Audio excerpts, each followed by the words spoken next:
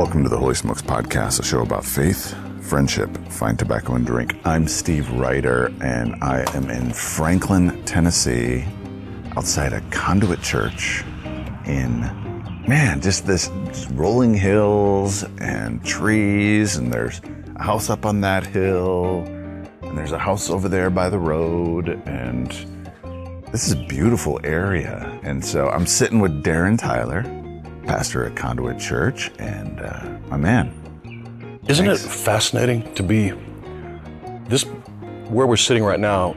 Actually, the Civil War was fought Really? all through here, like the Battle of Franklin. And so, like, troops marched here. And in fact, the guy that lives next door, Hood, his family is like an ancient Civil War, But now it's just so quiet. And so it's in the middle of like everywhere, but yet the middle of nowhere at the same time. Like there's like actual functioning cattle farm on the other side of us.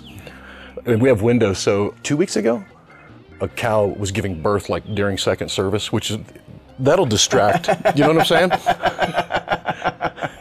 Kids are getting to see like what a placenta looks like from a cow during church, going, what's that giant thing that just fell out of that? Darren Tyler, thanks for being on the Holy Smokes Podcast. Dude, thank you. It's a pleasure to meet you. Dude, it was so good hanging with you at Kay's yesterday afternoon in the middle of that monsoon rainstorm we had out on his porch trying to keep the rain out. But it's a classic Tennessee thing where like you'll wake up in the morning, it says 70% chance of rain. But what it means is sometime around 3 or 4 in the afternoon, it's going to just monsoon for like 20 minutes. Yeah. And then it's sunny again. And makes for beautiful sunsets. Oh, I can imagine. Well, it was good to meet you. So I was in a Holy Smokes Bible study back in the 90s. Okay. It was the first time I became aware of it. Yeah. I didn't know that it was like a thing. Yes. I don't even know when it became a thing. So it became a thing. People, if they want to know, they can go back to the very first episodes of Holy Smokes and listen to it. But it really started 17 years ago in Kay's backyard. He sent a text to 4 megachurch pastors in Colorado Springs and CEO of a major ministry, and all of them showed up, and all of them at the end of the night said, I need more of this in my life.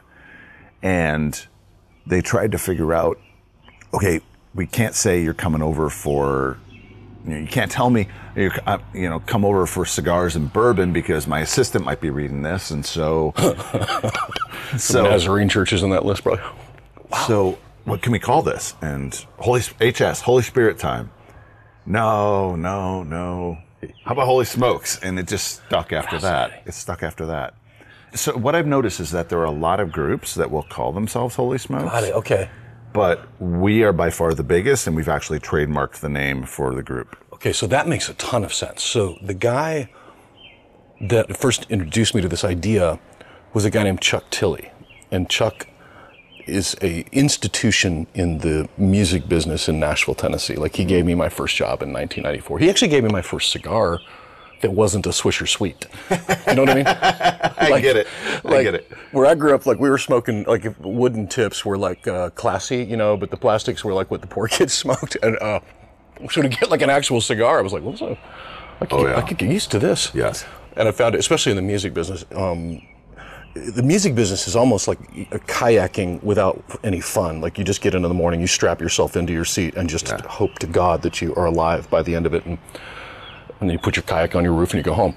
So being able to just like in the middle of some real stressful whatever, just to literally wander out and just, burn down a Magnuto, was strangely relaxing. So that said, that's where I first encountered, and that would have been like a preamble kind of thing. Like it was just a group that, because it was like Phil Keaggy, Tommy Coombs. Yeah.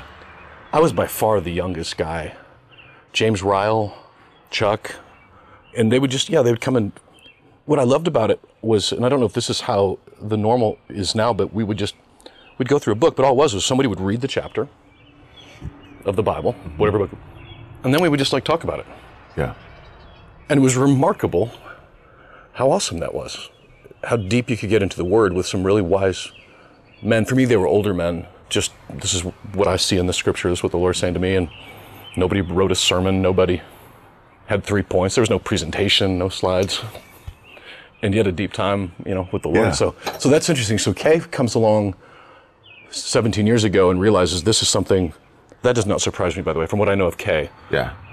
That he saw this and thought, more people need to experience this. Well, yeah. And so last night when we were hanging out at Robert Clendennin's house, he said that he started just once a month. I think it was the first Friday of the month. Okay, come on over. And it ended up being like 150 guys in his backyard. And one of those guys that came in was like, we need to make this a weekly thing. And so he started offering Paul Felitis, who episode number 7, I believe, he was like, okay, I'm just going to offer my backyard. And some Wednesdays it would, just a handful of guys. And other days it would be more guys. Mm-hmm. And now, when you go during the summer in Colorado Springs, there's often 30, 40, sometimes depending on who's in town. There's more than 40 guys there and women. And because we do have some cigar smoking women there in the Springs. That makes sense. The rugged mountain women feel like tough women. Like, I feel like I could see how Colorado could do some of that. So, first question, what you smoking? This little surprise breakfast cigar. You like it? I love it. Okay, so it's a sweet tip that I believe it's a house blend from the Ash in Dallas, Texas. And I brought 2 of them on this trip. They were my last 2 from... Oh, dude, I'm honored. And yeah, I had one on this trip and it was like, oh, this is a really just nice mellow with the sweet tip and... Yeah, so it's 9 a.m., like full disclosure. Like, yep. We didn't have an omelet bar, but we, so it's almost like smoking cake. Do you know, like there's like... I've dipped it in port before, cigar, so it almost feels like that, but I've never actually had a cigar from a store or a shop that had that. So this is amazing, and thank you for letting me have your last one. Not a problem. So we were talking yesterday. You grew up in southwestern Nebraska? South central western, right on the border of Kansas, Nebraska. Which there's a lot of border. Oh, buddy. Is there not a more soul-crushing exercise than driving across Kansas? I grew up in Wisconsin. I've made the drive through Kansas and I've made the drive through Nebraska, and they're both. Kansas is the redeeming thing about driving through Kansas is I'm going to end up in Kansas City and be able to eat at Joe's Barbecue that's fair. Joe's Kansas City. You got something to look forward to. That's exactly. Fair. But you got to make it going through Omaha, but going through Nebraska. There's really nothing. There's nothing for me to look forward to. No, the only Iowa. Yeah, right. Cedar Rapids? The only place there are curves in the road, I think, are where they put them just so you wake up because it's so straight. But yeah, I grew up right on the Oregon Trail, about 30 minutes from the geographical center of the United States, which I don't know if that really means anything other than I remember up in any direction it's the geographical center. But yeah, I was there. I spent my formative years there.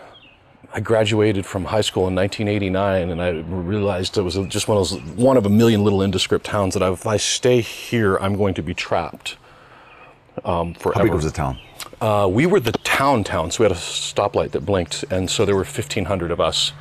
We had a grocery store. I grew up in a town at 1,200. 1,200, so you know the drill. Oh, yeah, totally, yeah. Yeah. So did you feel, I felt weirdly safe and trapped at the same time. It was a weird feeling. I want to get out of here, but I'm scared to get out of here. But restless at the same time. Yeah, you start looking around and thinking, there's nothing wrong with living in a small town. There's nothing dishonorable at all about being a farmer or whatever, but I wasn't made for it. So I loaded up my piece of junk Oldsmobile Buick, whatever car, and I graduated high school and drove out of town that night because I was escaping something that I didn't know what I was escaping, but I had to get out. And so, I was... Did you have a plan on where you were going? Yeah, I was headed to Tulsa, Oklahoma. Had friends there.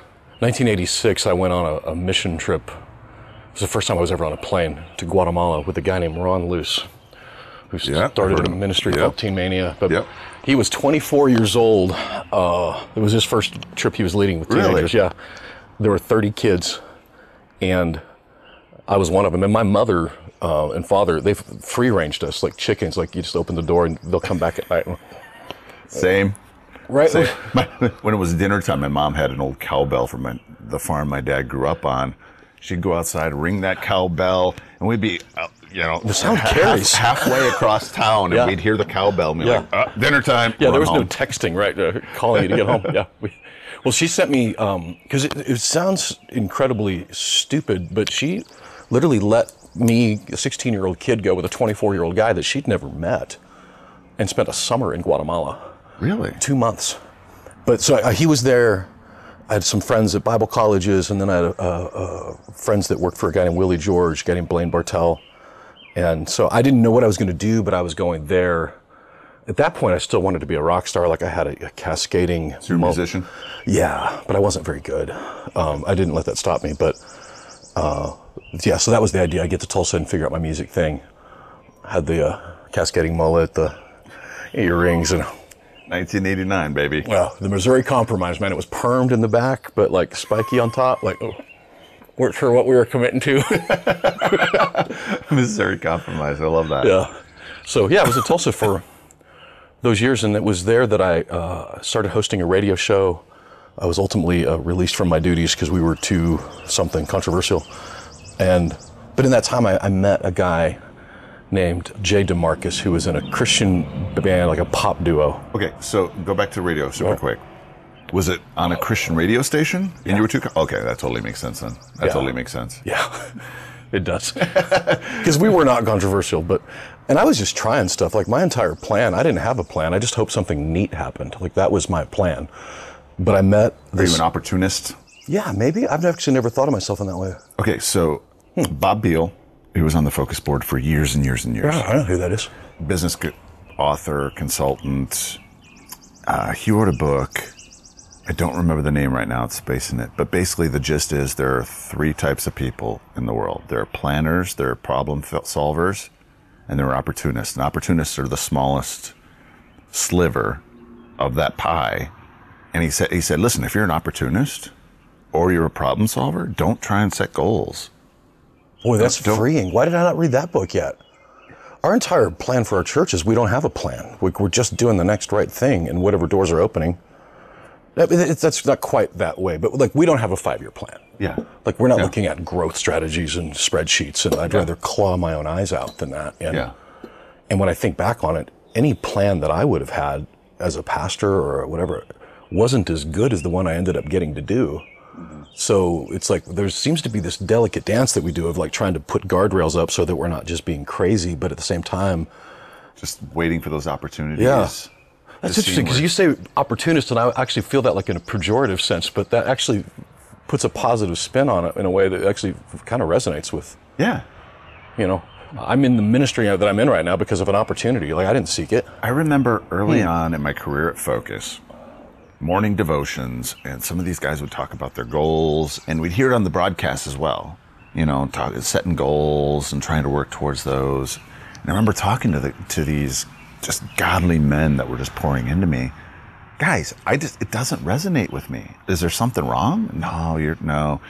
And then we went up to Cody, Wyoming for a Focus board meeting. Doc wanted me to go out there to record interviews at the beginning and the end, and then during the day I was just going to be around just to help out whatever's needed. Ended up spending a whole lot of time riding 4-wheelers on this giant ranch. Dude, that's my kind of meeting.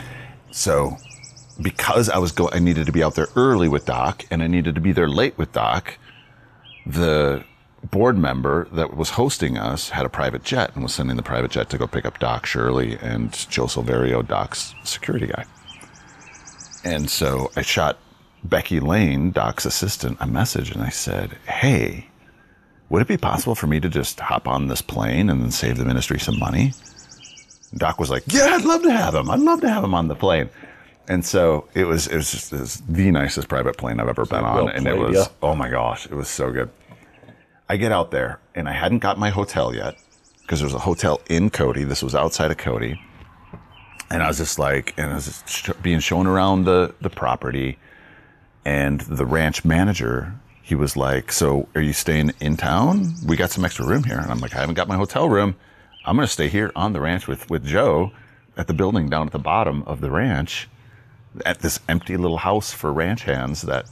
So you're an opportunist. And he looked at me and he said, dude, I guarantee you if I open up the dictionary and look up the word opportunist, I'm going to see your face. And it just, something inside of me was like, ooh, I kind of am that way. It's a fun way to live. Oh my gosh, yeah. The adventure that you can have by not over planning your trips. And by the way, traveling with me, if you're not an opportunist, now that I know that word, is probably exhausting. if you're a planner or whatever. Yeah. But I have experienced some amazing things just because I didn't have a plan that day. And it was open. This interview is one of those things because we're so true. So I only had a couple interviews scheduled today, and I had this open slot at 9 a.m. And I was just like, all right, God, just fill it if you want. Otherwise, I'm just going to hang out with Julie and the kids, and because I'm staying at Kay's.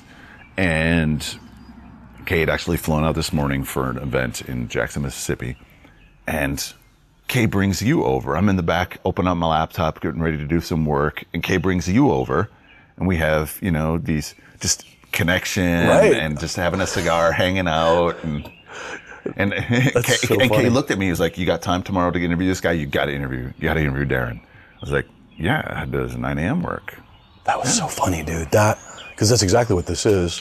I thought so. Kay and I originally were supposed to meet at a cigar shop. He texted me, "Hey, do you mind coming to the house? And oh, by the way, I'm available at 2:30 instead of 3." And I literally thought I was just going to go hang out with him. And I walk in on a party. There's like family and dog, and you're there, and another family. I'm like, this is awesome. Like, and yeah, that was actually a great conversation that did lead to this, an opportunity that I was planning on working on some stuff for Sunday, and here I am. Said, I'd much rather be doing this. It's a way better option.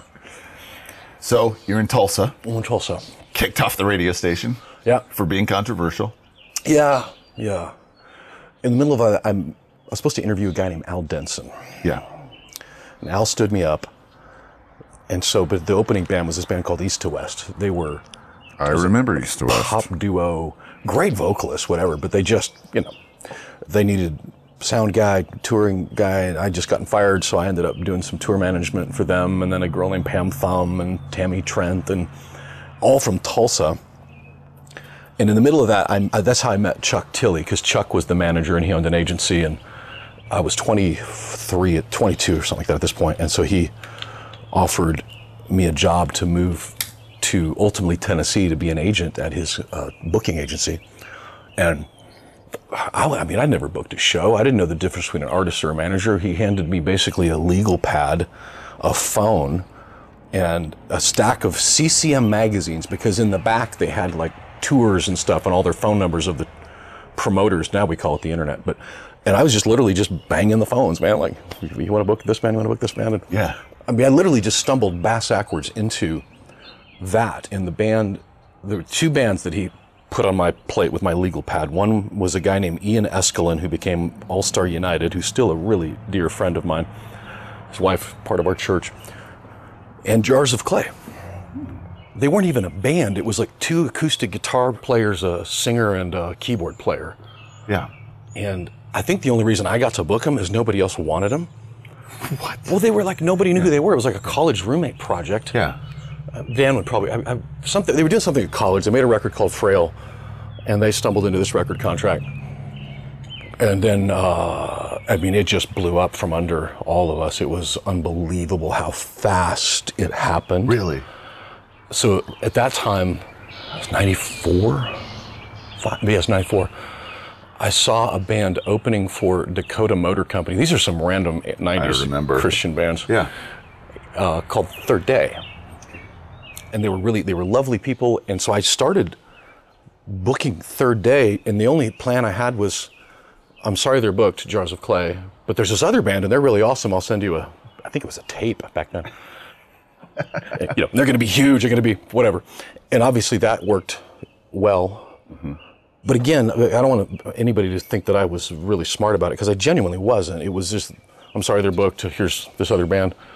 Opportunist, I guess.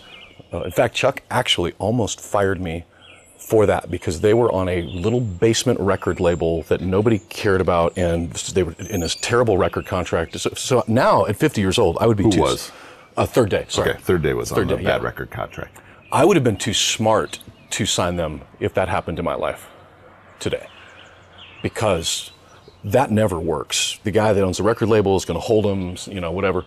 So that's why Chuck was angry at me. We were driving down West End Avenue, I'm literally thinking, I'm about to get fired. He's angry, and I didn't ask him. I didn't say, hey, I want to start booking this new band. I was so dumb, I just started booking them. And they start showing up in the system. Yeah.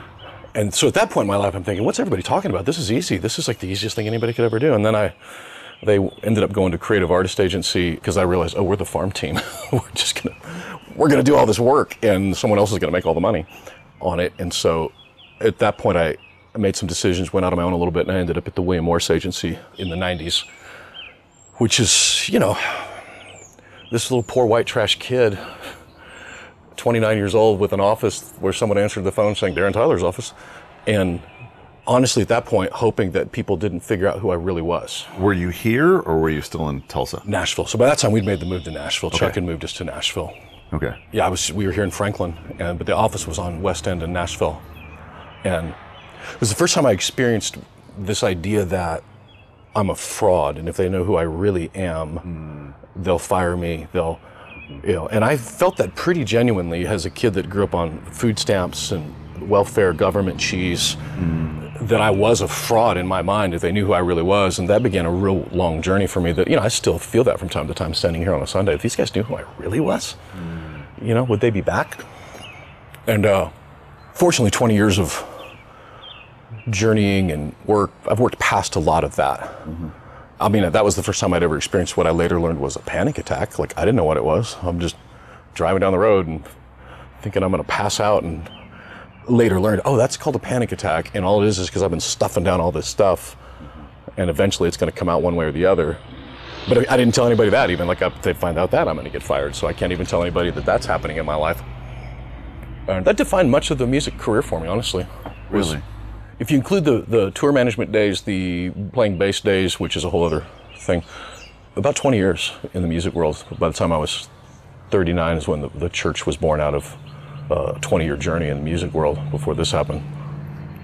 Which it turns out being an artist manager is not unlike being a pastor. Like, you're just working with a bunch of young people, unpack the vision that God has for their life, trying to help them come up with the right ideas and make them think it was their idea, and let them take the credit for it. Like, that's pretty much a pastor at the end of the day. Prepare people to do the work of the ministry. It's my job. So what were those years like? What bands did you manage? Did you manage other ones? Yeah. So by 96, 7, so Jay DeMarcus, East to West, became Rascal Flatts. So I got to be a part of the team that brought them to William Morris. I wasn't their responsible agent. There was a guy named Rob Beckham who was a just rock star agent there. But in that era, we were doing a lot of work trying to bridge the gap from the CCM world to the general market world. And so in that era, it was like Sixpence None the Richer, the song that everyone hated and loved at the same time. I got to work, one of my favorite bands that I actually listened to, but we could just never connect, was Plum, Tiffany Arbuckle. They got them on soundtrack. She was just made amazing music, but just never, I always felt never connected in the level that she deserved. And then, honestly, we had like the CCM 101 barn. It was For Him, Point of Grace, Jackie Velasquez. And we were just, in those days, we were just booking shows. It was one call on the line, one on hold, and one going to voicemail for 8 to 10 hours a day. And that was a great era, honestly. Financially, it was great. People were selling tickets. It was just great. And then in the 2000s, I started over again as a manager again in my own company, and we were kind of like the butt rock agency, like Cutlass, Disciple, a couple of pop punk bands. Actually, one of my favorite little acts, I didn't get to work with them very long, was Everlife, these three sisters that were on Disney Records and toured with Miley, and they were just lovely. In fact, they're still part of our church family. One of their, in fact, Amber is my administrative assistant now, the girl that was one of the girls, those three sisters, and really enjoyed what they were doing. And they were a good example, again, of an artist who, talent is important in the music business, but it doesn't guarantee anything.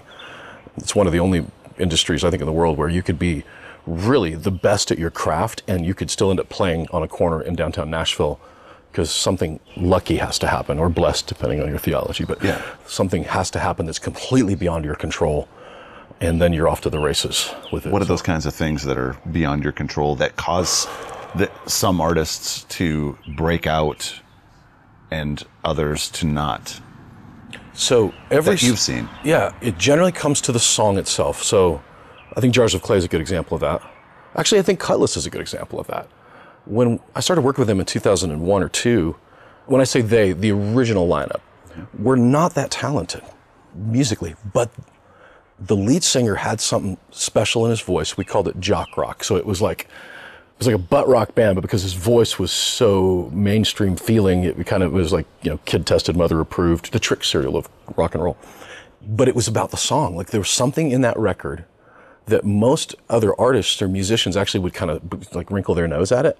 But there was something about the songs that connected on a level that you can't predict, you can't whiteboard out, you can't scientifically explain, that sometimes a song just hits. Yeah.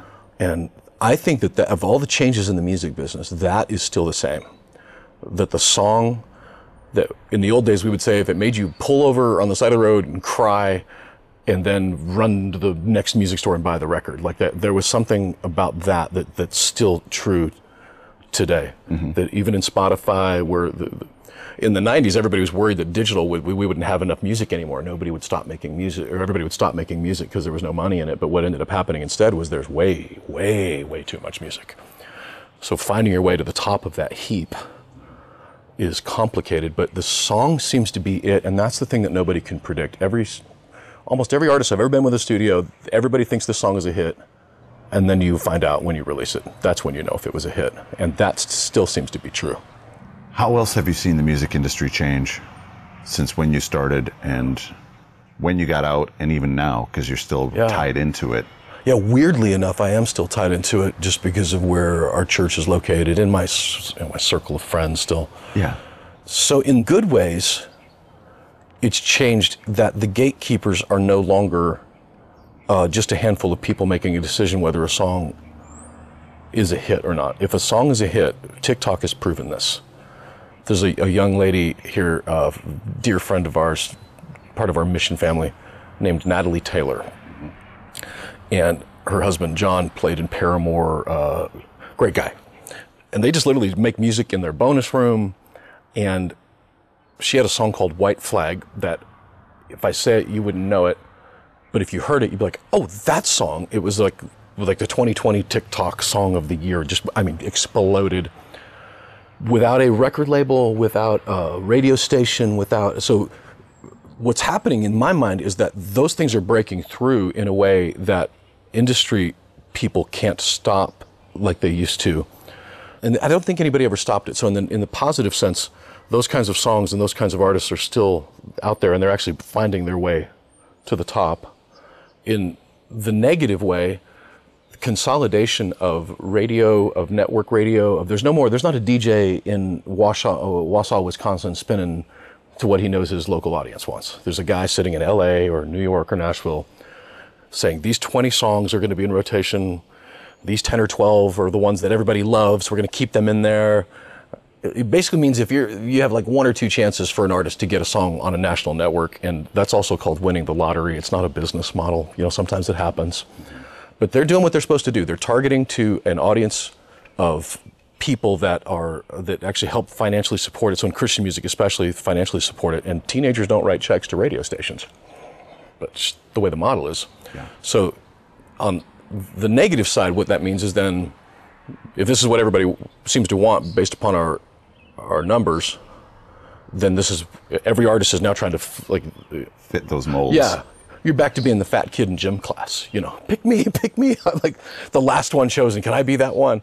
But you're trying to fit that. And so you end up, an artist can lose their identity in that. There are some artists, by the way, that is not how that works. I think of Bart, Mike, and the Mercy Me guys. Like, they have managed to be able to create music that does fit that model, but it's still perfectly authentically who they are. Yeah. Because they were doing that in the 90s before anybody said do Mercy Me. They were Mercy Me. So there are artists that is for sure what it is. And you know what, the other thing that is, the way the model has changed is, in the old days, we'd put them in a van and trailer, and you just had to go play every just crummy club and hole in the wall and that's how you got your 10,000 hours, your Malcolm Gladwell 10,000 hours. Those don't exist on that level anymore. And so it's Really? harder. The way that you break a band now is, at least this is my 51-year-old perception, is sitting in your bonus room making music and content. You got to be just firing out content, keeping it. You'd make a record, you'd get off the road, you'd work on another record for a year. There'd be like a 2-year cycle between records. And now it's like you need to be just constantly in front of people. Constantly creating songs and music. Constantly in front of people. On their mind. Yeah, the music business for sure is a what have you done for me lately? Really? You know, kind of, you know, like when I say Cutlass right now, in the 2000s, they were huge. And now people probably think of Cutlass or a guy my age with a sense of pity. Like I used to think of Petra when I got in the 90s. Exactly. You know, like I listened to Petra in the 80s, but in the 90s, it was like Methuselah Palooza in my mind, my little 23-year-old arrogant mind. Oh, I would look at a guy at my age with a sense of pity, and now I'm that guy that people are like, didn't he used to manage somebody back in the 90s? Nobody, Cutlass or somebody? I don't know. I'll say this. I have, since we had just moved, I had the gold records, all that stuff from my previous, and we put them in a box, and I pulled them out as we moved into the new house, and they actually didn't make it onto the wall because there's a little bit of, I'm not even sure why I would do that. But my kids didn't know any of them. My kids. Yeah. Who's Audio Adrenaline? Who's Avalon? Who's Jackie? Who's POD? They didn't know who POD was. POD was one of my favorites. I mean, I remember hearing POD on a Tooth and Nail sampler. Wow. And it was the very first song. It was before Snuff the Punk came out. And How old are you? I'm 47. Okay, first of all, didn't know that. Congratulations. Jeez. It's working out good for you, Colorado. That makes sense now. Okay, got it. And thinking this band is revolutionary. Because I always loved that fusion of rap and metal. I was a metalhead growing up, still am to this day. Was listening to As I Lay Dying as I was driving in. Oh, that's funny. 47-year-old As I Lay Dying. All right. I knew I liked you. So that whole fusion, I mean, like when Aerosmith and Run DMC partnered on Walk This Way.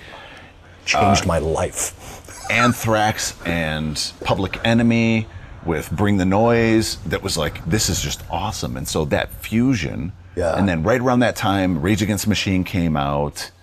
And here's this Christian band with this amazing song on this Tooth and Nail sampler. And I remember seeing this little ad in Heaven's Metal magazine for Snuff the Punk. Heaven's Metal. I remember that. I ordered it and I listened to that CD so much. And then I bought Brown. And then I bought... So was that 95? When was that? 96? Yeah, it was 94, I think, was when Snuff the Punk came out. Back in the 1900s. And I had a buddy of mine who was interested in getting into audio production. And so he went out to Southern California to a school out there to learn it. And he happened to become friends with one of the guys, like one of the bandmates, I think it might have been Woov. And it might have been his cousin or brother. Huh. And he got me a sample tape because they were recording Fundamental Elements of Southtown. And he came back to Colorado and he gave it to me. And I listened to that thing, and I listened to that thing, and I listened to that thing. And when that CD came out, it was like mind-blowing. And then, you know, Southtown hit the charts. So I got my first tattoo Yeah. on their bus, watching the Southtown video for the very first time with everybody, over off of like Charlotte Avenue or whatever. They were an example of a band that Christian music did not have a place for them. You were not the guy that they were targeting. Radio stations didn't. No. But those of us in the metal scene, Yes. hardcore scene. Yes, and you were a small but mighty audience Yeah. that would broaden, but the CCM people, even myself included, didn't quite understand it. But I mean, I tried to, because I was actually at William Morris, and I was actually trying to sign them to William Morris. They were managed by a guy named Tim out of Bartlesville, Oklahoma, which is hilarious to me, and Tim Cook. But nobody understood it really. And then Southtown hit. So that was the thing. So that when I say something's good now, in those days, CCM they didn't have a wheelhouse for it. So they literally had to go to Warner. Barry Landis signed them. I think it was Barry. So they couldn't get to general market from the CCM side. By that point, they'd been on like Uncle Noah's record label and toured like, you know, relentlessly. And then they stumbled into this record contract with a general market label. And so one of the things I learned from them and Switchfoot and others like them was that it's really hard to get from the CCM world to the general market, but from the general market to the CCM world is a whole different story. You can get there. Because guys like me were like, oh, me too. Like they're one of me, and they're out there in this. They're on MTV's Countdown with Carson Daly. Was it? Yeah. And by that point, by the time they blew up, then my boss was like, "Yeah, Darren, we should talk to POD." I'm like, "That's not how it worked, man. They've already moved on. I had Sonny speak at Conduit about 6 years ago. Really? Man, it was powerful. We were still meeting at a high school back then, and Head was Brian Head. Yep. Welch was there. Ryan Reese from L.A. Yeah. And it was we're just a church, but like a bunch of rock and rollers in there on Sunday morning. And it was, I still respect Sonny. I love that guy. I respect him, his heart. He took a lot of crap that wasn't fair. As somebody that loves Jesus like he loves Jesus, loves his wife like he loves, I want that guy to be an example for my kids, And in the 90s especially, they just weren't embracing that. And, we humans, we don't embrace change that well in general. We like to protect, and in those days especially, whoever was being booked for events like youth events, whether it's Acquire the Fire, whatever, generally speaking, we're going to be about 5 to 6 years behind whatever was happening in mainstream music because it's the guy booking it that's who I'm listening to. Yeah. So assume the kids are listening to it, So they were still trying to book For Him and Point of Grace for youth events when Third Day and Jars of Clay were blowing up. Yeah. Then Third Day and Jars of Clay blow up, but now they're booking them for youth events after the kids are stopping listening when POD is there. And so it's always 5 to 6 years behind, especially with festivals and events, because it's the guy booking it that's listening. If I'm listening to this must be who we should book for this event. So when I had that tape of Fundamental, that demo tape of Fundamental Elements, before Southtown came out was when Columbine happened. And POD had just finished a tour, and they were on their way back to Southern California, and they stopped and they did this I just heard about it through the grapevine, this show at a church in Denver to kind of support those kids. I think it was the Calvary Chapel. Yeah. And I show up, and they play a couple songs off of that demo, and I'm singing along with them. You're the end kid at that point. And afterwards, they were like, "Who's this dude in Colorado that knows Southtown and knows these other songs that we played?" And because that was like contraband. Like if it's what I think it was, a kind of like a tape like that wasn't supposed to be out there. Exactly. Like that was their greatest fear. Like Napster, someone uploads it, or it was pre-Napster, I guess. But so to get it out like that, like that's hilarious. I bet they did wonder. Young Steve out there like rock horning it with the. Wow. So, how did your career in this wrap up and transition over into the church? Yeah. And was there something in between? No, I literally sold my company on a Friday and was a pastor on a Sunday. Like it was that dramatic of a difference. Somewhere in the 90s, I'd had I guess they call it deconstruction now is the cool phrase for it. Back then it was just called a crisis of faith, and we didn't have Twitter, so I didn't live it out publicly. I genuinely wanted to know, okay, why do I believe this again? Like, is this really, why are we doing all this? And so I literally just at some point opened the Bible up and thought, if I washed up on an island somewhere and this was the only book here, what would I think this meant? Because honestly, there's some things that are so simple in the gospel that you literally have to go to seminary to misunderstand it. Like, it's so simple.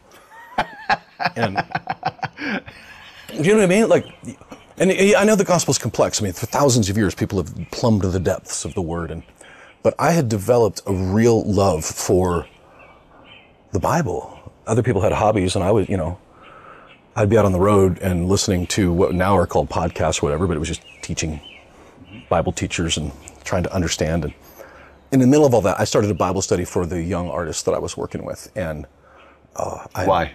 Because here's one of the reasons. If you're going to shipwreck your faith, don't do it on the questions. Find out what the answers are and let the chips fall where they may. This is my opinion, but asking questions is not courageous. Anybody can ask questions. Courage is like seeking the answer and the truth. Ooh.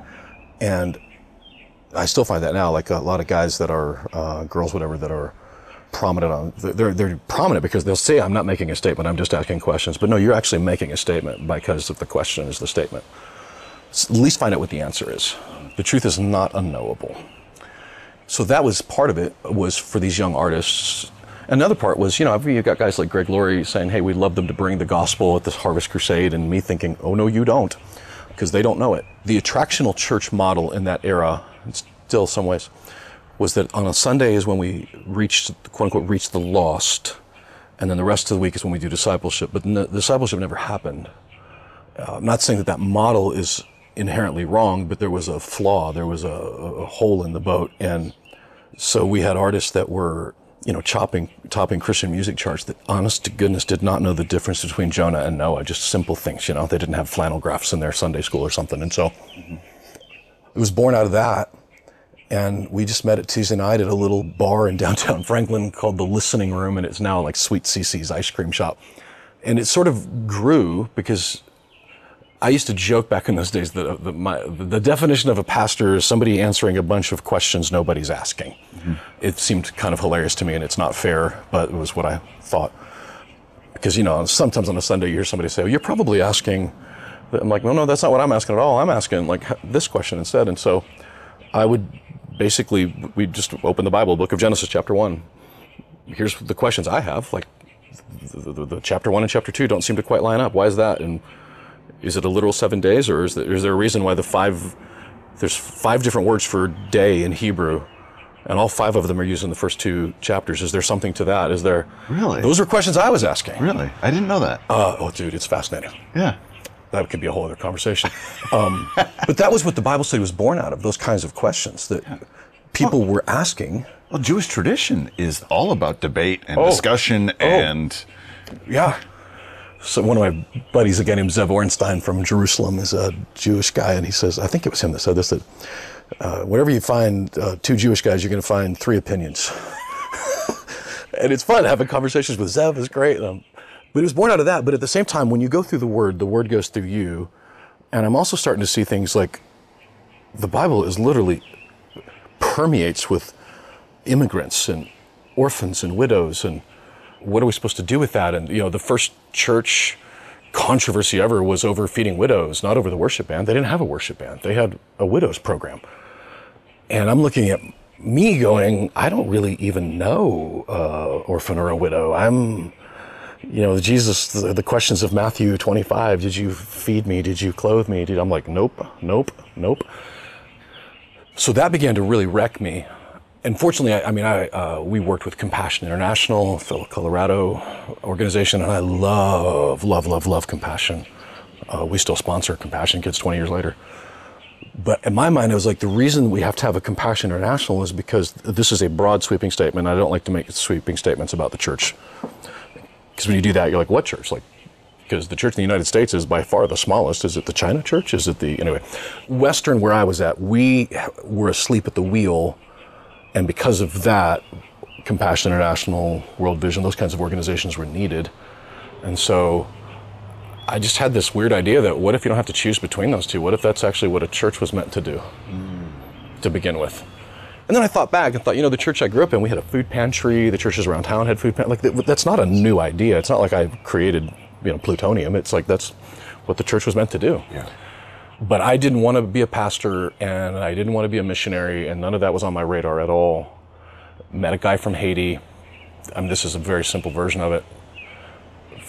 Went with him, discovered what was happening there, and thought, okay, what kind of a jerk do I have to be to have just seen what I've just experienced and not do something? I don't know what it was going to be, but nothing was not the right answer. And so that was like 2003 through 2010. My company was growing. I wasn't looking for a job. It was kind of confusing. Our MySpace page says we're not a church, we just act like one, because we didn't know what to call it. And we learned later that the reason we didn't know what to call it was because it was a church. And dude, for the first 2 years, I didn't tell people like on a plane, what do you do for a living? I would say I'm the head of a president or whatever of a nonprofit, because I was just embarrassed to say, Why? Pastor. I had so much baggage that it's not fair with it. But the pastors that I had encountered over the years, there were a lot of amazing guys, but there were some that were not so amazing. And so I was like, well, you know what? Maybe that's actually giving it too much credit. I just didn't think it was cool. You literally could swing a dead cat at Starbucks here and hit like 5 worship pastors in Nashville. There are churches everywhere. Probably, I don't know if that's Springs is like that, but it's here. Springs has a lot of churches. Yeah. So me starting a church here was the dumbest thing I've ever done. There's churches everywhere, great churches that love Jesus. And so the fact that I think I could, the rock and roll guy that still kind of cusses, like what, I could do that, it felt pretty stupid. So I was embarrassed about it. I was actually in Israel when I finally owned that that's what I'm doing. It was like 4 years into the journey. 4 years into the journey when I realized that the real pastor wasn't coming. I had it sort of in my mind that I'd do this until... Yeah, there'd be a real pastor come.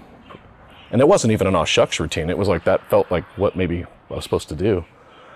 But 4 or 5 years in, like the real pastor had not come.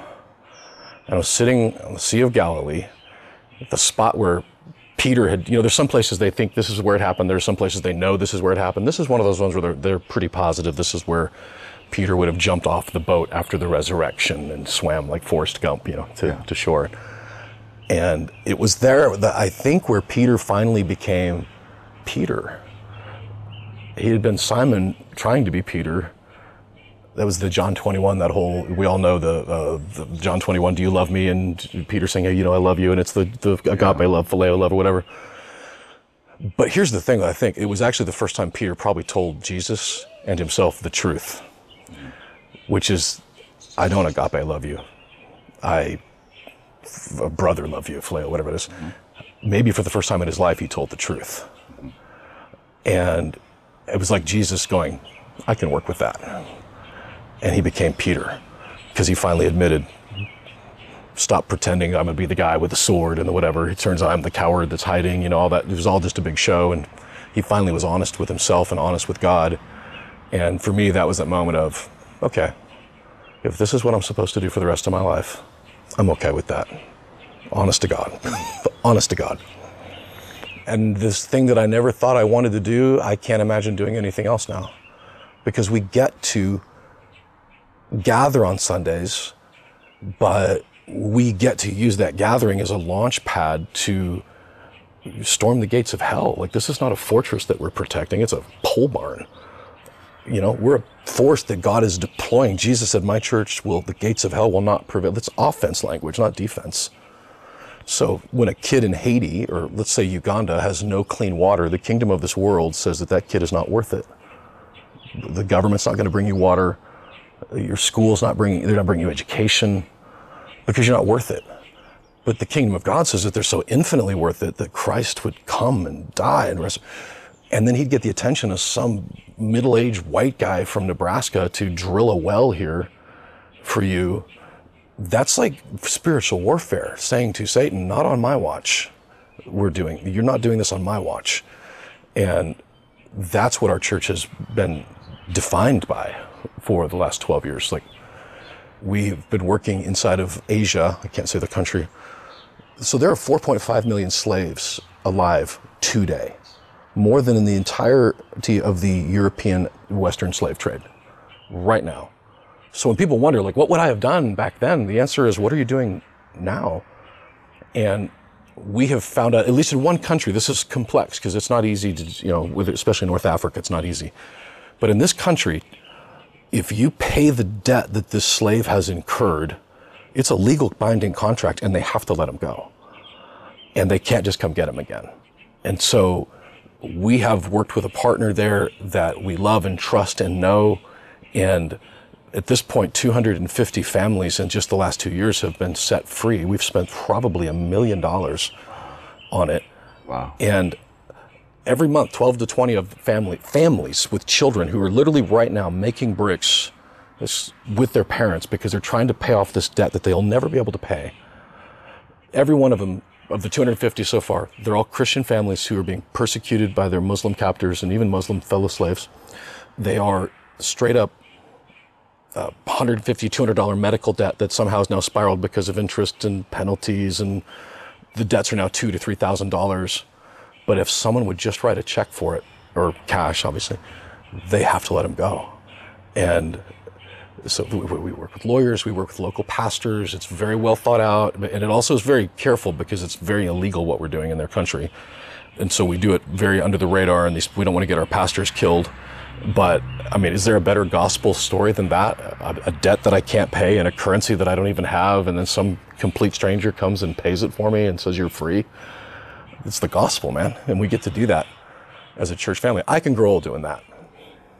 You're attacking it on this angle, but are you, or is there anyone trying to attack the underlying societal foundations to help break this for future generations, so that way you're not just pulling people out consistently for the next 100 years? Yeah. There's two answers to that question. One is keeping the families from taking on debt again. You obviously experienced a major health crisis in your life that was tragic, right? Yeah. And you would have done anything. And so imagine you're here and your wife, this is the story, and it's $150, and we can save her life here. And of course they take the debt to do that. So we've actually set up a fund now where they don't have to do that anymore. Ooh. So again, 4.5 million of these, so we can't stop all of it. Yeah. We can only do what's right in front of us. On the other hand, the bigger problem is the Genesis 3 world problem, which is we are east of Eden now. We are not in the garden. And the entire economy of this country and multiple countries around them are literally propped up by this industry of slavery. And so the short answer is, I don't know who can change that. That's why you look at what William Wilberforce did back in the 1800s. Like, it was very radical, but especially in Muslim countries, very specifically, also Hindu countries, and without a Judeo-Christian influence that all lives are valuable, that all lives are seen and loved and known by God, it's not a language barrier, it's an idea barrier. It doesn't even occur to them that it's wrong. It's literally like we go to the Minute Clinic to get cared for. In their mind, this is just what we do. This is just how we do it. So it would be a major act of, this is like in my mind, like the N.T. Wright, kingdom coming to earth journey. That's when it will be ended. And in the meantime, our job is to build outposts for the kingdom of God and hope that there's somewhere in this that there's a shift and that the kingdom will change that. But in the meantime, in North Africa, right now in Libya, Morocco, you could literally go and buy a slave off of a block like it's the 1800s in the United States. It's happening right now. Iraq, Saudi Arabia. In those countries, by the way, we have not found a way, because you, quote unquote, buy that person, set them free. They could literally be captured and then sold again, or worse, or not worse, but just bad. Like, you suddenly created eBay for slaves. It's supply and demand. If I'm driving up the price. So we have not found a way. This specific country, and there's actually, I think, one other country, I've heard the International Justice Mission is doing it there, that it's literally like a payday loan. There is paperwork for it. And if you pay, it's a legal document, a legal transaction. So they are free to go. And so we've at least said, like, I don't know, some of these other problems are way above my pay grade, but this one that's a right opportunity, it's right in front of me, this is the one that we can solve. And so, I don't have a plan for how many. I don't have a plan for when we stop. It's just as long as they're slaves and as long as we have the revenues to do it, we're going to keep doing it. What else are you guys doing? The blessing that we get to do, Hebrews 10:24. I don't know, like, I grew up in the church, so Hebrews 10:25 was, forsake not the assembling of yourselves together, or which was, we were beat up with that as church kids. Like, you got to come here Monday, Tuesday, Wednesday, whatever, the church is open. But the entire sentence is for, when you come together, inspire, provoke, I think is the King James word, one another to love and good deeds, forsaking not the assembling of yourselves. So for us, our gatherings, our church is literally about awakening the possibility in everybody that you have a part to play in this world of changing what's right in front of you with not social justice, but the gospel. Like, Jesus came to set us free. Like, what would we do with that? He says, occupy until I come. And so it wasn't hide out, but occupy. So we don't have programs, we have people. And we sort of what opportunities in front of us. So everything from drilling wells in Africa. So we plant churches in East Africa. We are building a church building, drilling a well, building a school and a clinic in each village. They're led by locals. We're not over there like pushing Western, whatever. This is the local pastor, indigenous. There's accountability, and we've done 10 of those in East Africa, just every year planting one or two more. Haiti's where I first got destroyed in my own heart. And so in Haiti, I don't talk about that. Again, so I grew up poor, but I had welfare. And as much as I griped about it and I hated it and it was embarrassing and as much shame was around it, there was at least food. But in a country like Haiti, it's a 2-hour flight from Miami. It's the Western Hemisphere. There's no government program. Like, nobody's coming for them. And if you're 5 years old, because people say, well, their country's corrupt and there's this, yeah, of course it is. But if you're 5 years old, it's not your fault. So what do we do? And so, that was sort of this like rushing conversation I had. I mean, I'm just a rock and roll manager, white guy from Franklin, Tennessee, one of the wealthiest counties in the entire Southeast. What do I do? That was the question that first wrecked it. Like, what do I do and what am I responsible to do here? And so here we are almost 20 years now there, and Haiti has not gotten better. It's actually gotten worse. Their central government is completely destroyed right now. Worse?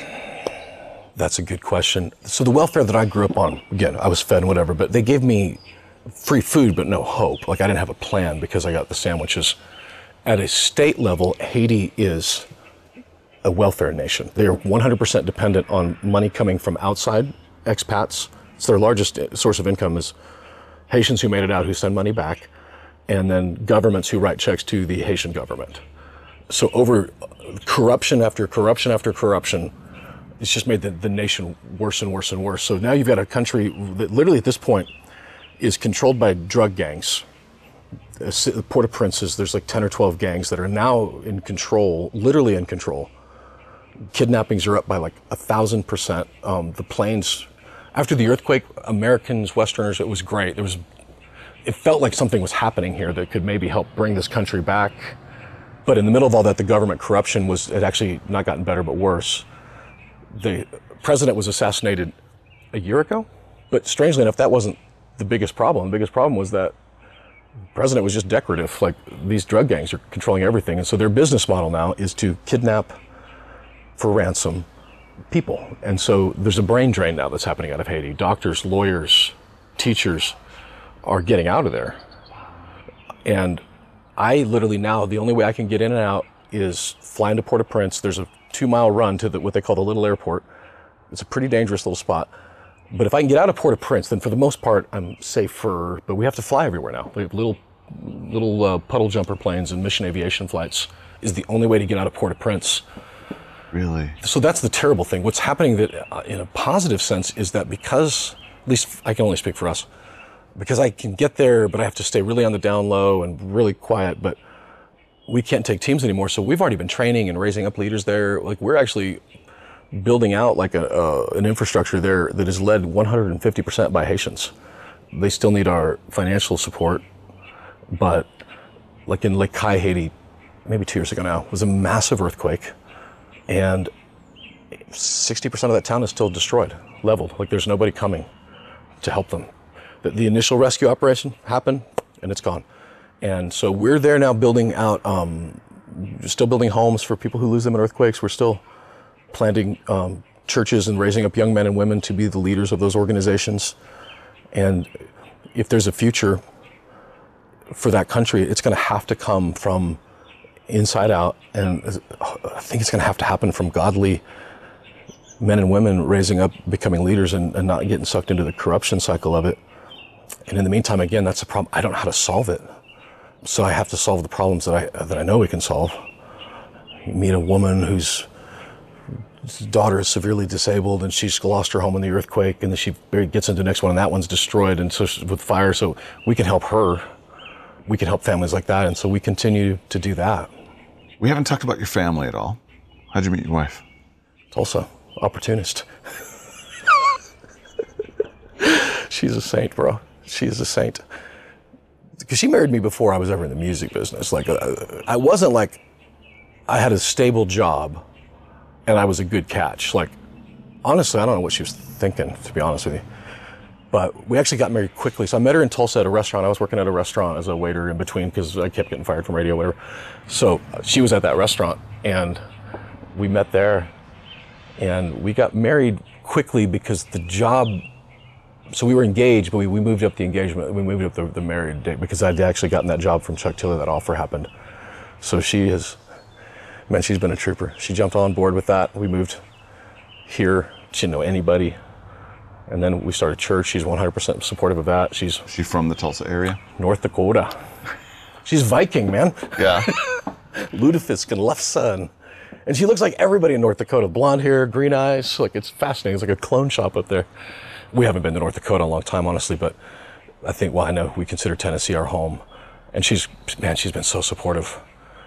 I've figured out that she would rather be a widow than married to a coward. Ooh. And so, like, with Haiti, whatever, because it's not a great time to be doing stuff there. And I was actually trying to get a little bit of sympathy, honestly, because I'm getting too old for this, Shannon. And she's really good at the pep talks of, you've given your word. You have these people are dependent, like you. She says that, you're immortal this side of heaven until God is done with you. And whether you're here in Franklin or whether you're in Port-au-Prince, an old missionary told us that a long time ago. She actually believed it, so she reminds me of that often with it. So she's been great. She is on staff at the church. All the design, all that stuff, she does all that stuff, makes it feel like a home in there. But she just makes people feel seen and loved in a way that I am incapable of, and completes me in a way that I do not deserve. And she's given us 4 amazing kids, 3 daughters, 25, 22, and 21. Actually 20, she's about to be 21. And then a son who's 16. He was it was a risky little stunt, actually. We pulled, because we have 3 daughters. We would go for a 4th, But he's still at home with us right now, and they're great, man. They've been with me all over the world and ruined for the ordinary in ways that are, like, my son is like, can we go to Egypt? Can we, but they were like, he was 5 years old the first time he went to Haiti. Like, they've just been places where most kids don't get to go. So it's created, great kids. Love them. Darren Tyler, let's get to rapid fire questions. Oh yeah, you got those. Rapid fire. Fire. Here. How'd that stick treat you? That's good. I want to figure out where to order that. So, most podcast guests, they forget to puff on it. And they constantly relighting whenever they do, and then, they still have like 3/4 of their stick left or even more. You'd work it right in there. Yeah. Until it finally did go out. It did. But there's about a 1/3 left. So I made it past like some of them at least. Like, You made it past most. okay. I think that one might be one of the most smoked down cigars, because even when I was interviewed, I barely puffed on mine, and I was like, I'm gonna puff more. And it didn't. I was very relaxing with it. So When did you first try cigars or pipe? the Swisher Sweets or actual cigars? Both. Swisher Sweets, like, which is what I thought a cigar was. Yeah. I was like 17. Yeah. Wooden tips, and we actually had plastic tips, but the wooden tips were like for rich kids. So, yeah, that was the first time I did that. Now, actual cigar was with Chuck Tilley, my boss at Vanguard Entertainment, in 1994, Atlanta, Georgia, sitting on his deck. Do you ever do pipe? Yes, but I think I'm too lazy for it because there's a lot of work in the pipe. There's a lot of ritual, and Yeah. I'm a low hassle guy. You know what I mean? Like, I don't totally. like ribs taste delicious, but there's so much effort for so little payoff. You know what I mean? Like, I'm wiping. So pipe felt like that to me, that I was always disappointed in myself for not being able to keep it lit. And I mean, I've got a couple of really nice pipes, but I just never break them out. You have a favorite cigar? I love, recently, anything Rocky Patel is putting out. But you know what my favorite one is right now? Is actually this Pro Solv, C-O-L-V, from Honduras. I just discovered it. 2019's, I don't even know if that even means anything anymore, but like Cigar of the Year, Tobacco Magazine Cigar of the Year, this Honduran cigar that I discovered in El Progreso, San Pula, whatever. I was at a cigar shop down there, and I'm like, man, I love these things. I brought back like boxes of them. Like, I got to get to Honduras because I'm getting low on them, so I got to get back down there. Most expensive cigar you've ever smoked? So I was at a party that I did not belong at with like bourbon that I could never afford, and they were these like cigars that were rumored to be in the $50 to $60 range per some anniversary thing. And I was like, when am I ever going to get a chance to do that again, right? So now I'll be honest, it didn't feel any better than Like if someone didn't tell me that that was a whatever $60 cigar, I don't even know how the price range. I wouldn't have known it. I mean, my palate is not refined in that way. But yeah, that was actually recently. Like, all right, I'll smoke it. Yeah. Where's your go-to place to get your smokes? Online, Cigar Bid. You have a local shop that you go hit up? Yeah, Crown Cigar is my normal haunt here in Franklin. It's a great little shop. It's actually, there's two of them side by side up there in Brentwood, but Crown is the one that I go to the most. And then honestly, sometimes I'll just get a sample from Costco. Yeah, you got to put them in the humidor for a little bit sometimes. But favorite liquid pairing with your smoke? Besides Diet Coke, there's a bourbon. Is it Heaven Hill? It's actually pretty cheap, and it's one of my favorite bourbons. That's generally it. And then, honestly, Whistle Pig. It's kind of embarrassing to say it out loud because it sounds so white trash. But have you ever had Whistle Pig? No. Yeah, it's a Kentucky bourbon. It's pretty good. Most interesting person you've ever met through cigars? Ted Decker. Ooh. I knew that's a name drop. But when you say fascinating. Where does he live? Franklin. Does he? Yeah. I don't think he would even remember me.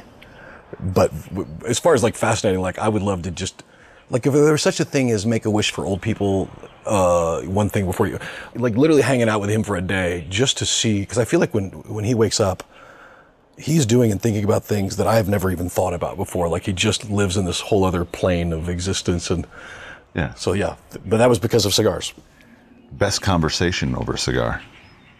Post-pandemic-ish, Donald Miller, Dave Ramsey, Stephen Mansfield, Michael Easley, Mike Glenn, like it was megachurch pastors, authors, all kind of sitting in this circle discussing the world. And I didn't want that night to end because Scott Sauls was there too, like different varying opinions. This was like March of 2020. The world was about to shut, or maybe had just shut down or whatever. We were still like trying to figure it out. And so listening to this variety, you got, Dave who owns this large company and employees whose jobs are on the line. You've got Pastor, he's from New York, so he's got that New York thing going. And I'm a scrapper fighter, and, Miller's just brilliant in general. And so that was the most interesting conversation I can ever remember because it was spirited and it was fun and fascinating, and I walked out maybe more confused than I walked in, but I was fascinated. Most memorable cigar experience? 2016, hotel bar in Haiti, watching the election results come in. It was the only place we could find it there. If anybody's especially been outside of the city, there's not a lot of options to watch TV or whatever. So This hotel had CNN on. Yeah. And I thought, like everybody, that was going to be a short night. We're going to be in bed by 9 o'clock. But by midnight, I think I'm on like my third Maduro or whatever. And I'm like, this is crazy. Like, so I'll never forget that. I remember watching New York Times had basically almost a speedometer that would go between the two. Yes. The needle that would go between the two. And it was Hillary like 80% and then Hillary 70% and then 60%. Yes. And then all of a sudden it started moving Trump, and I was like, what in the world? I never expected that. Nobody did. And outside the hotel, there was a lot of noise. And so I was under the assumption that it was bad. We were going to be in trouble because there was a lot of media about how, he hates other countries and stuff. But they were celebrating. What? The Haitians? What? Hate the Clintons. Why? The Clinton Foundation. And it's baked into their culture. The average person on the street in Haiti knows that somewhere near $500 million came in for Haiti for the Clinton Foundation. And in their minds, which I don't think is accurate, is that they just took all the money and they were rich off of it instead of. Now, in defense of the Haitians, and this is true of Red Cross in many places, it's really hard to find any evidence of anything that was done with the money. Like there's no infrastructure that was built. There's no report of what was done with it. But in their minds, she was the devil. And I didn't know any of that before. I could not have been more shocked. like they were like, yeah, USA. Like, what? Like, I'm sorry, I got to catch up with the thing here. I thought you were about to take me out and beat me down. Yeah. So yeah, of everybody that did not like Trump, the Haitians loved him, and still do. Wow. All right, Marvel or DC? Oh, Marvel. Even as a kid? No, it was DC, but that's why I don't like it as an adult, because they keep messing them up. They mess up my storylines. Did you see the Zack Snyder cut of Justice League on HBO Max? So I haven't seen that. So in fairness to me, It's really good. okay. If I maybe could Zack redeem wouldn't have it. gone through that tragedy and had been pulled off, and they brought in Joss Whedon. Yeah, it's really good. It's really, really well done. Okay, so was maybe really I'll give it a impressed. try. Yeah, It's it's worth getting HBO Max just to get it, just to watch that one. Okay, and then cancel it again. Yeah, yeah, and then binge, the rest of the month binge whatever else it is. Just get it for that's $10 on there, and then Star Wars or Star Trek. Star Trek. It's embarrassing. Really? I'm sorry. Wow. No, I loved both growing up. Why? Star Trek feels more intellectual in the earlier days, especially. Yeah. Then Star Wars, had they had the great, whatever, the Donald Miller storyline, the 6 plot, like it was, they were great. Yeah. But yeah, I don't know. I really enjoyed Star Trek. I like the Next Generation. Next Generation was awesome. Yeah, right. I don't know if that makes me a geek or not, but yeah, if I had to choose, I'd choose Star Trek. Favorite food? Favorite food. I am a fried chicken. So this is like favorite. Like I can't. Maybe it's why.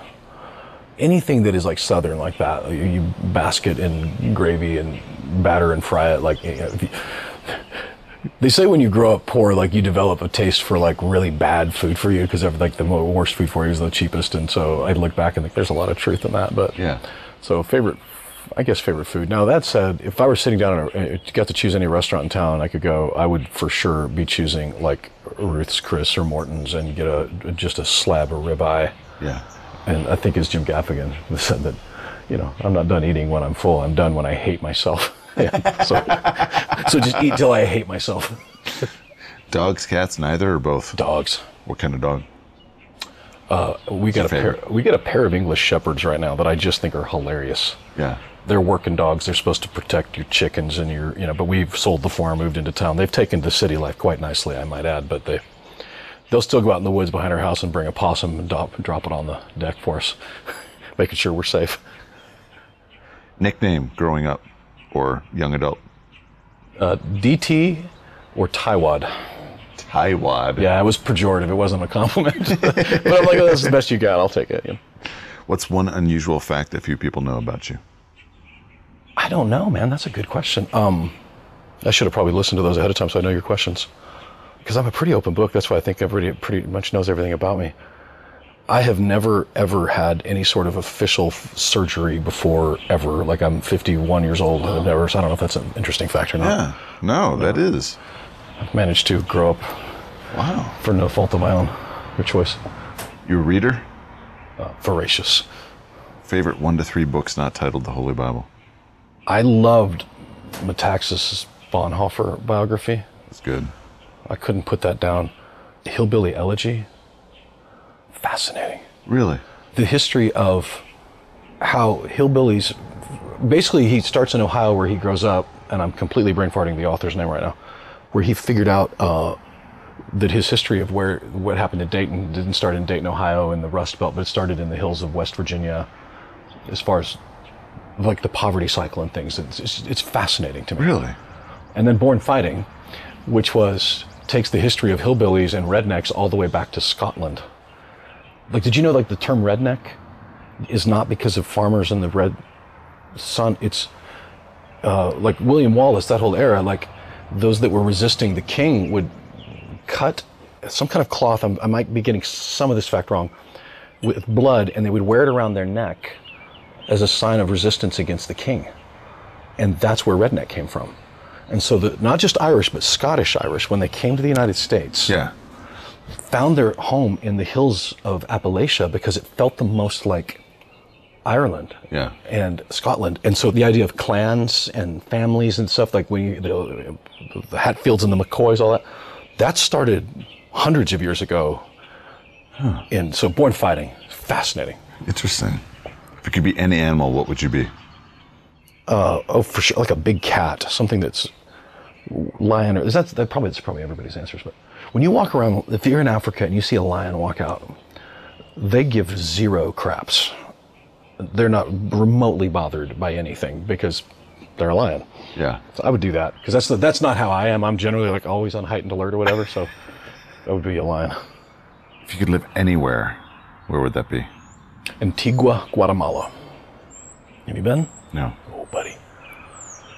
The temperature's perfect. It's like the thermostat is set to Darren, like 68, low humidity, surrounded by volcanoes, cobblestone streets, stone streets from like the 1600s. It's a very old city. Right, just tucked in the middle of Guatemala. A little touristy in some places, but it's a lovely little town, and you can live cheap there too. Yeah.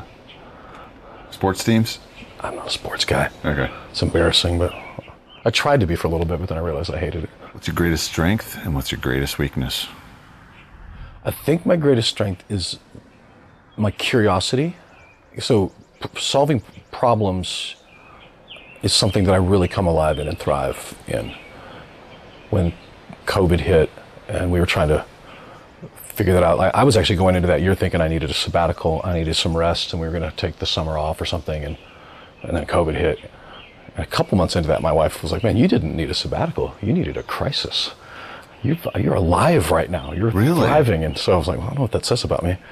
So I think strength is that. Like we were able to, in crisis, curiosity, and think. Like we didn't lead with feelings. We led with fact is what our goal was. But that's a weakness as well, because I lead with my head before my heart. People know what I think, but not what I feel, which really you don't know me at that point. It's made my wife very lonely over the 27 years from that idea. And I've come into that. Yeah, for sure now. Like the idea of, I don't know what I feel about it. I know what I think about it. But so that's for sure the weakness, that if I could go back to 20-year-old Darren with just that awareness, that, humans were not made to be head to head. We were made heart to heart, for connection.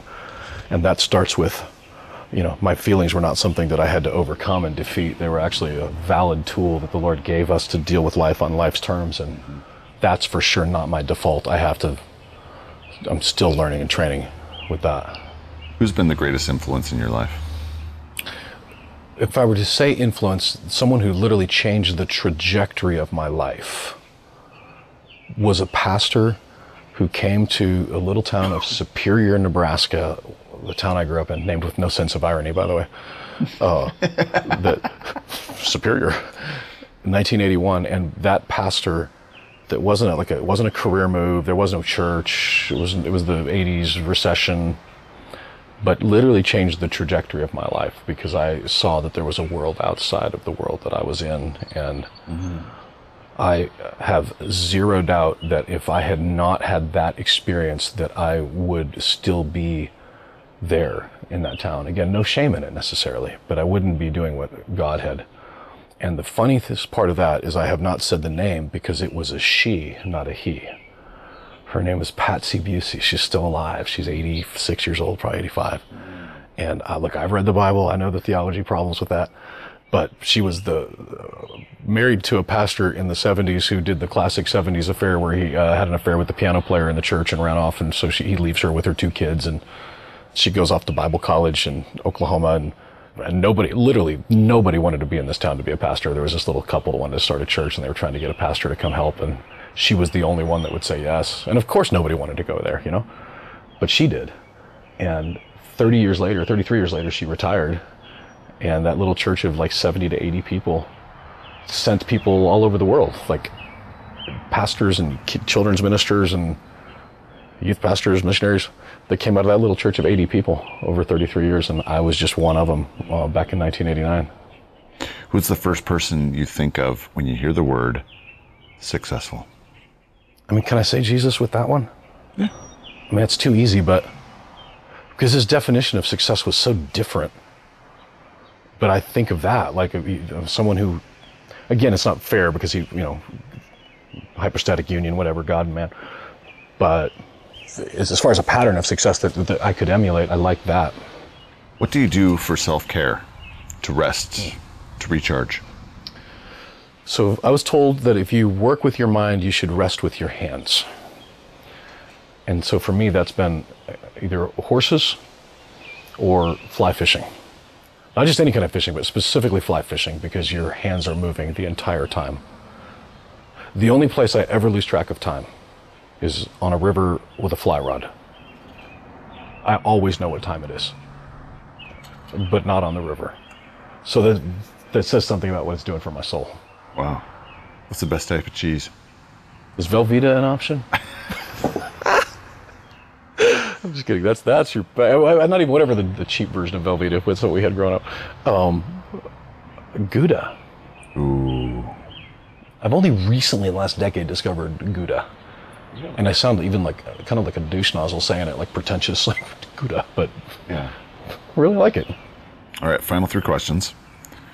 What does Holy Smokes mean to you, and how has it contributed to your spiritual journey?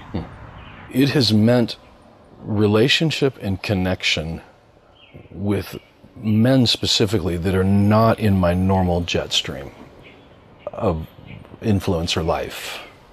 It's what it's meant to me. What was the last part of that question? What is it? How has it contributed? Contributed. It's contributed to me because of those relationships, it's expanded my thinking, my empathy, expanded, the ability to go have conversations with people and ask questions and learn from really, really, really wise men.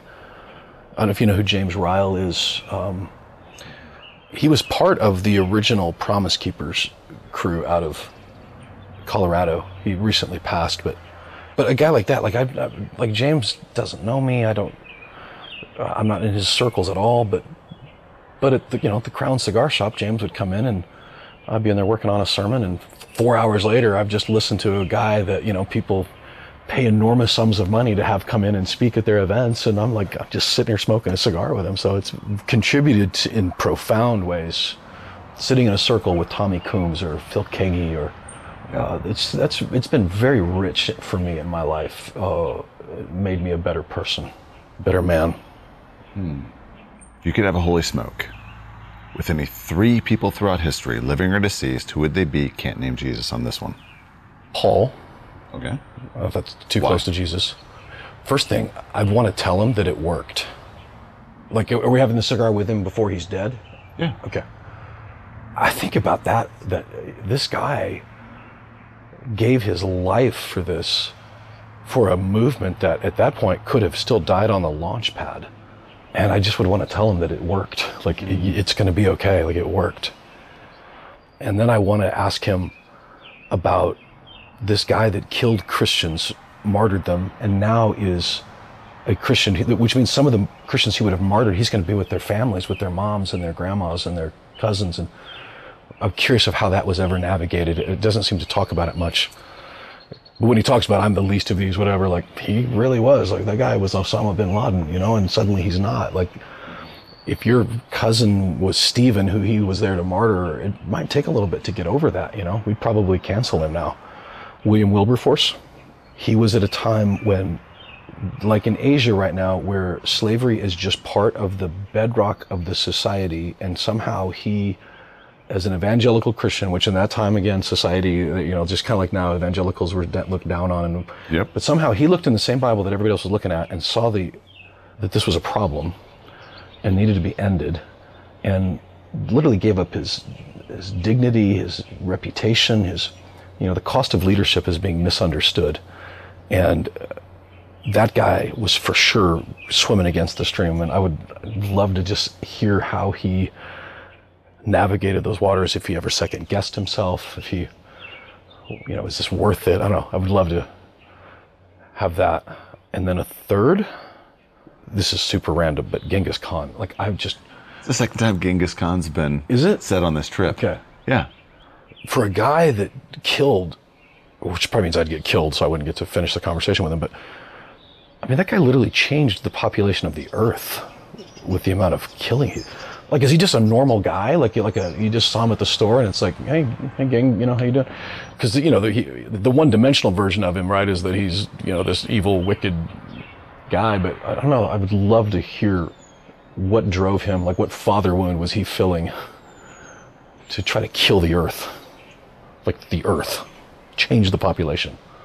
Last question.